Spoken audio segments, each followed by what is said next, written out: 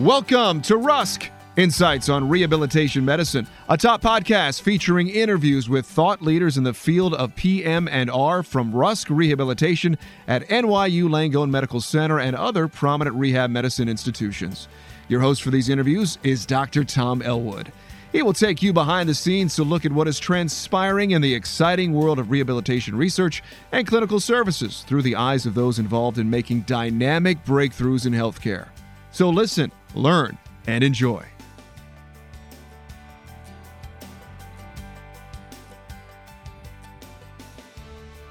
I would like to welcome back our listeners to part 2 of an interview with Dr. Tamara Wexler. So Dr. Wexler, welcome to you also, and let's begin where we left off at the end of the first part of the interview. Last time we spoke with you about various topics, including underlying mechanisms such as genetic predisposition for pituitary dysfunction. Similarly, do factors such as age, gender, and race ethnicity influence the kinds of pituitary dysfunctions that may occur? The answer is the same in terms of the genetic predisposition. It might, but we don't know the answer yet.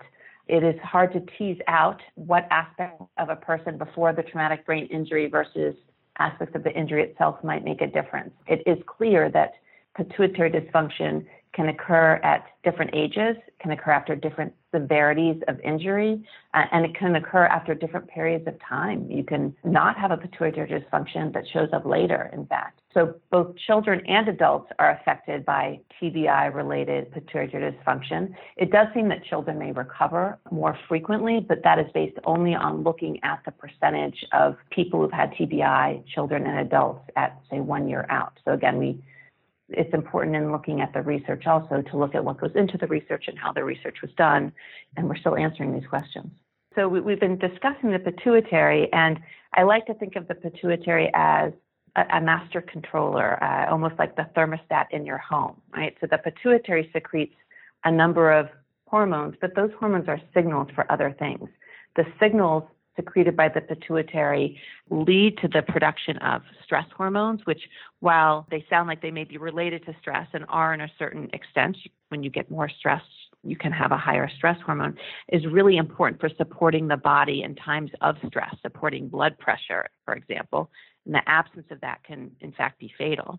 So stress hormone, thyroid hormone, sex hormones, testosterone and estrogen, and growth hormone, among others. So those body systems are regulated by the pituitary. And I mentioned that the pituitary acts almost like a thermostat in your house. And let's take, for example, the thyroid system. The pituitary senses if there's not enough thyroid hormone around, so it turns up the signal that it sends to the thyroid gland to say, make more thyroid hormone. Or similarly, if there's too much around, it would normally, if working well, suppress that signal, and the body would respond by making less thyroid hormone. So in that way, it helps to keep everything in equilibrium.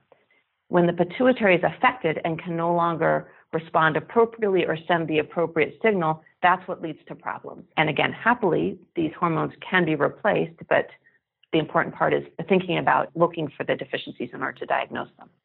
Hypopituitarisms that either are transient or permanent may occur after a TBI. For the benefit of our listeners, please explain the meaning of that term and indicate whether pituitary dysfunctions can differ depending on the amount of time that has elapsed since the injury occurred.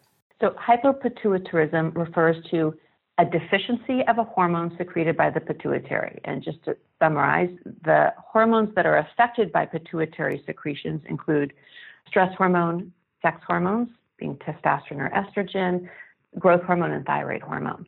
So you can get a deficiency in any one of those hormones or in several of them after traumatic brain injury. And those can occur acutely after an injury and then go away on their own. They can occur and then persist, or they can show up later, we believe. And again, that's based on the research that we have, but there certainly is evidence that you may later get, for example, a growth hormone deficiency after a series of repetitive injuries, such as maybe occurred during sports. Does screening for pituitary disturbances occur routinely following a TBI? And if so, at what intervals?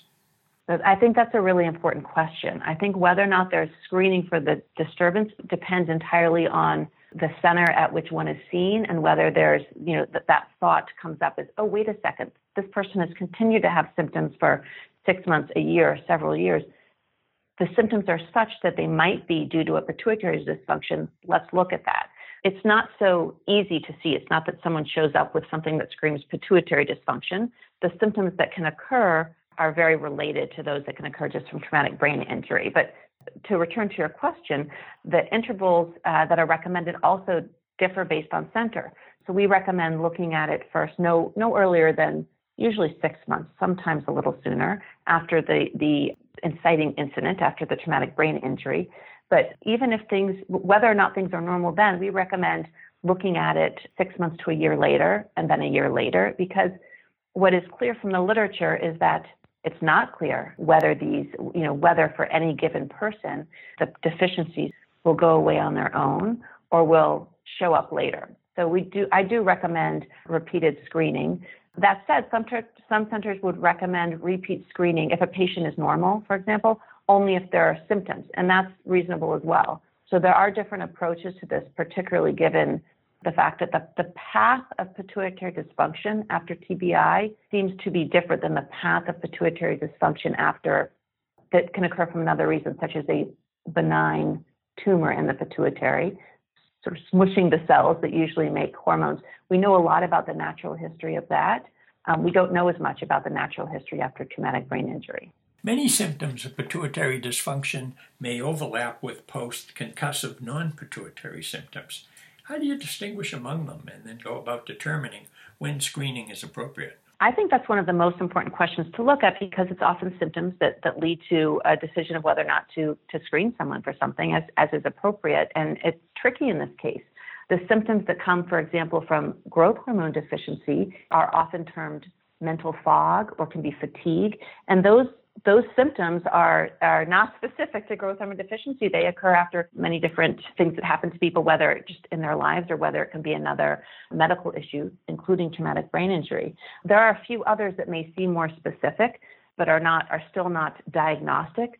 So symptoms such as can be seen after sex hormone deficiencies. Women can develop irregular menstrual cycles.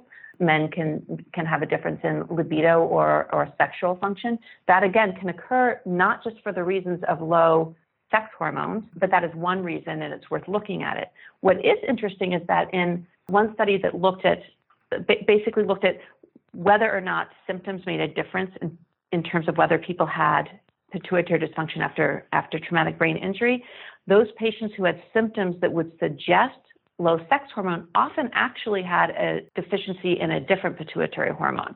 But it did seem that would be one good reason to think about screening. How exact are incidence and prevalence data on post-traumatic hypopituitarism, and to what degree do they indicate what progress is being made in dealing with this problem? That's a great question, because the reports are quite wide, are quite broad. So in terms of reports of how frequently it occurs range from, I'd say, for chronic anterior pituitary deficiencies, they've been reported in, I'd say, generally 15 to 60% of patients after TBI. Several groups report incidences up to 80% in the acute phase. And so that's both very high and very broad. And I think that the reasons for that has to do with, one, the different definitions used for what might be a pituitary deficiency, and even more than that, the patient groups that are looked at.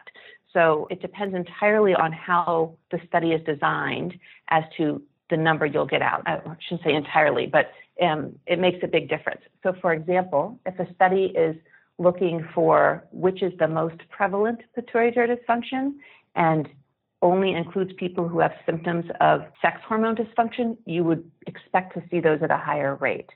So again, the way that the study is done, the population that is studied very specifically makes a difference for the rate that is reported, and I think that accounts for that extremely broad spread.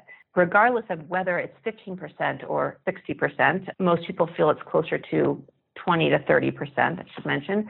But regardless of that, it's significantly higher than you'd expect in a general population. There's only one study that's ever been done in a healthy general population to look for pituitary dysfunction, and it was far, far less than 1%. So you can see that there's a big difference.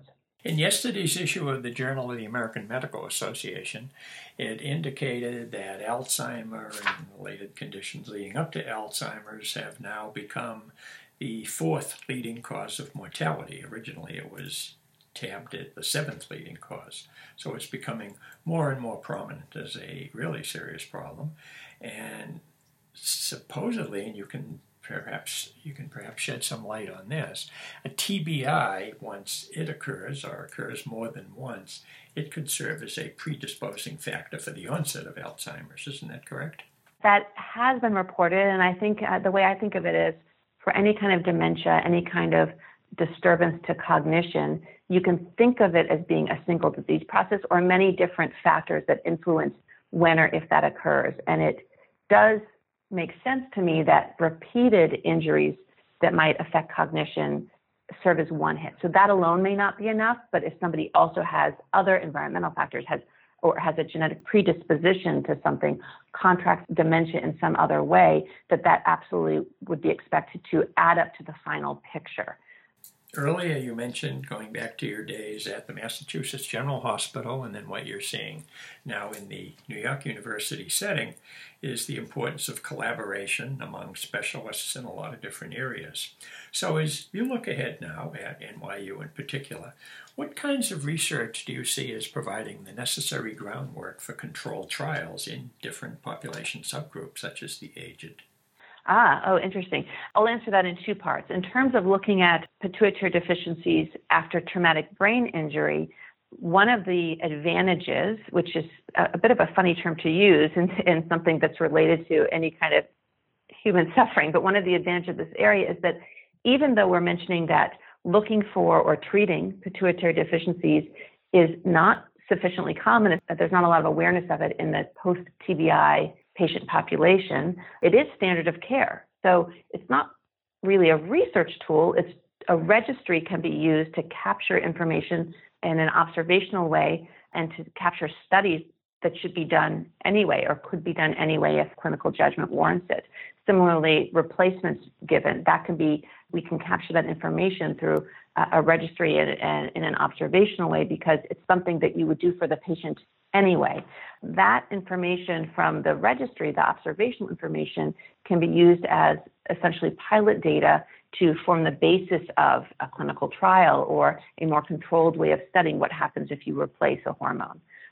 Similarly, you can use registry data and say, well, we're noticing that patients who are older when they sustained their TBI or were older when they presented with symptoms are behaving in a different way in terms of either the incidence of dysfunction or what happens when you replace hormones than a younger cohort, a younger group of patients. And it's those types of observations when they arise that can lead to hypotheses about health and how human disease and symptoms come about that can then be studied in a more controlled fashion.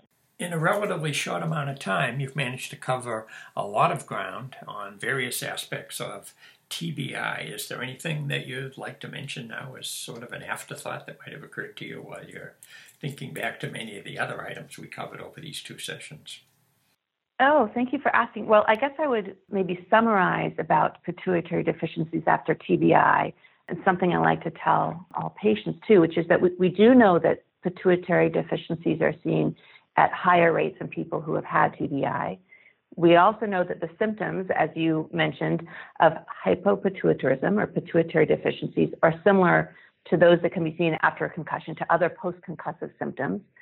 It's unlikely that all post-concussive symptoms are due to pituitary deficiencies.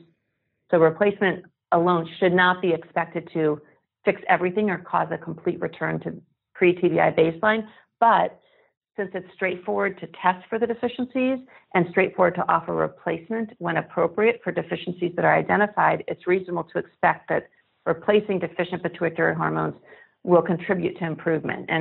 And one thing I didn't get to mention was that we know that deficiencies in pituitary hormones, if left untreated, make people feel worse or make people sicker, and that replacing them can reverse that. And that includes not just physical health, emotional health, but emotional health and cognitive health. So quality of life is something that is frequently noted as occurring as being related to growth hormone levels.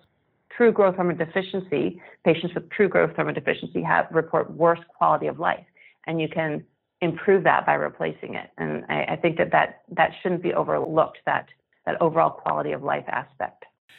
Dr. Wexler, I'm going to conclude part 2 of this interview by thanking you for sharing your insights with our listeners about several important topics pertaining to pituitary problems that stem from a TBI. Our listeners should benefit greatly from the excellent information that you provided during these 2 interview sessions. And I'll also close by thanking you again and wishing you continued success in all your endeavors. Thank you very much. Thank you again for joining us. You can learn more about Rusk at nyulangone.org/Rusk. Also, be sure to follow this podcast on Twitter @Rusk Podcast.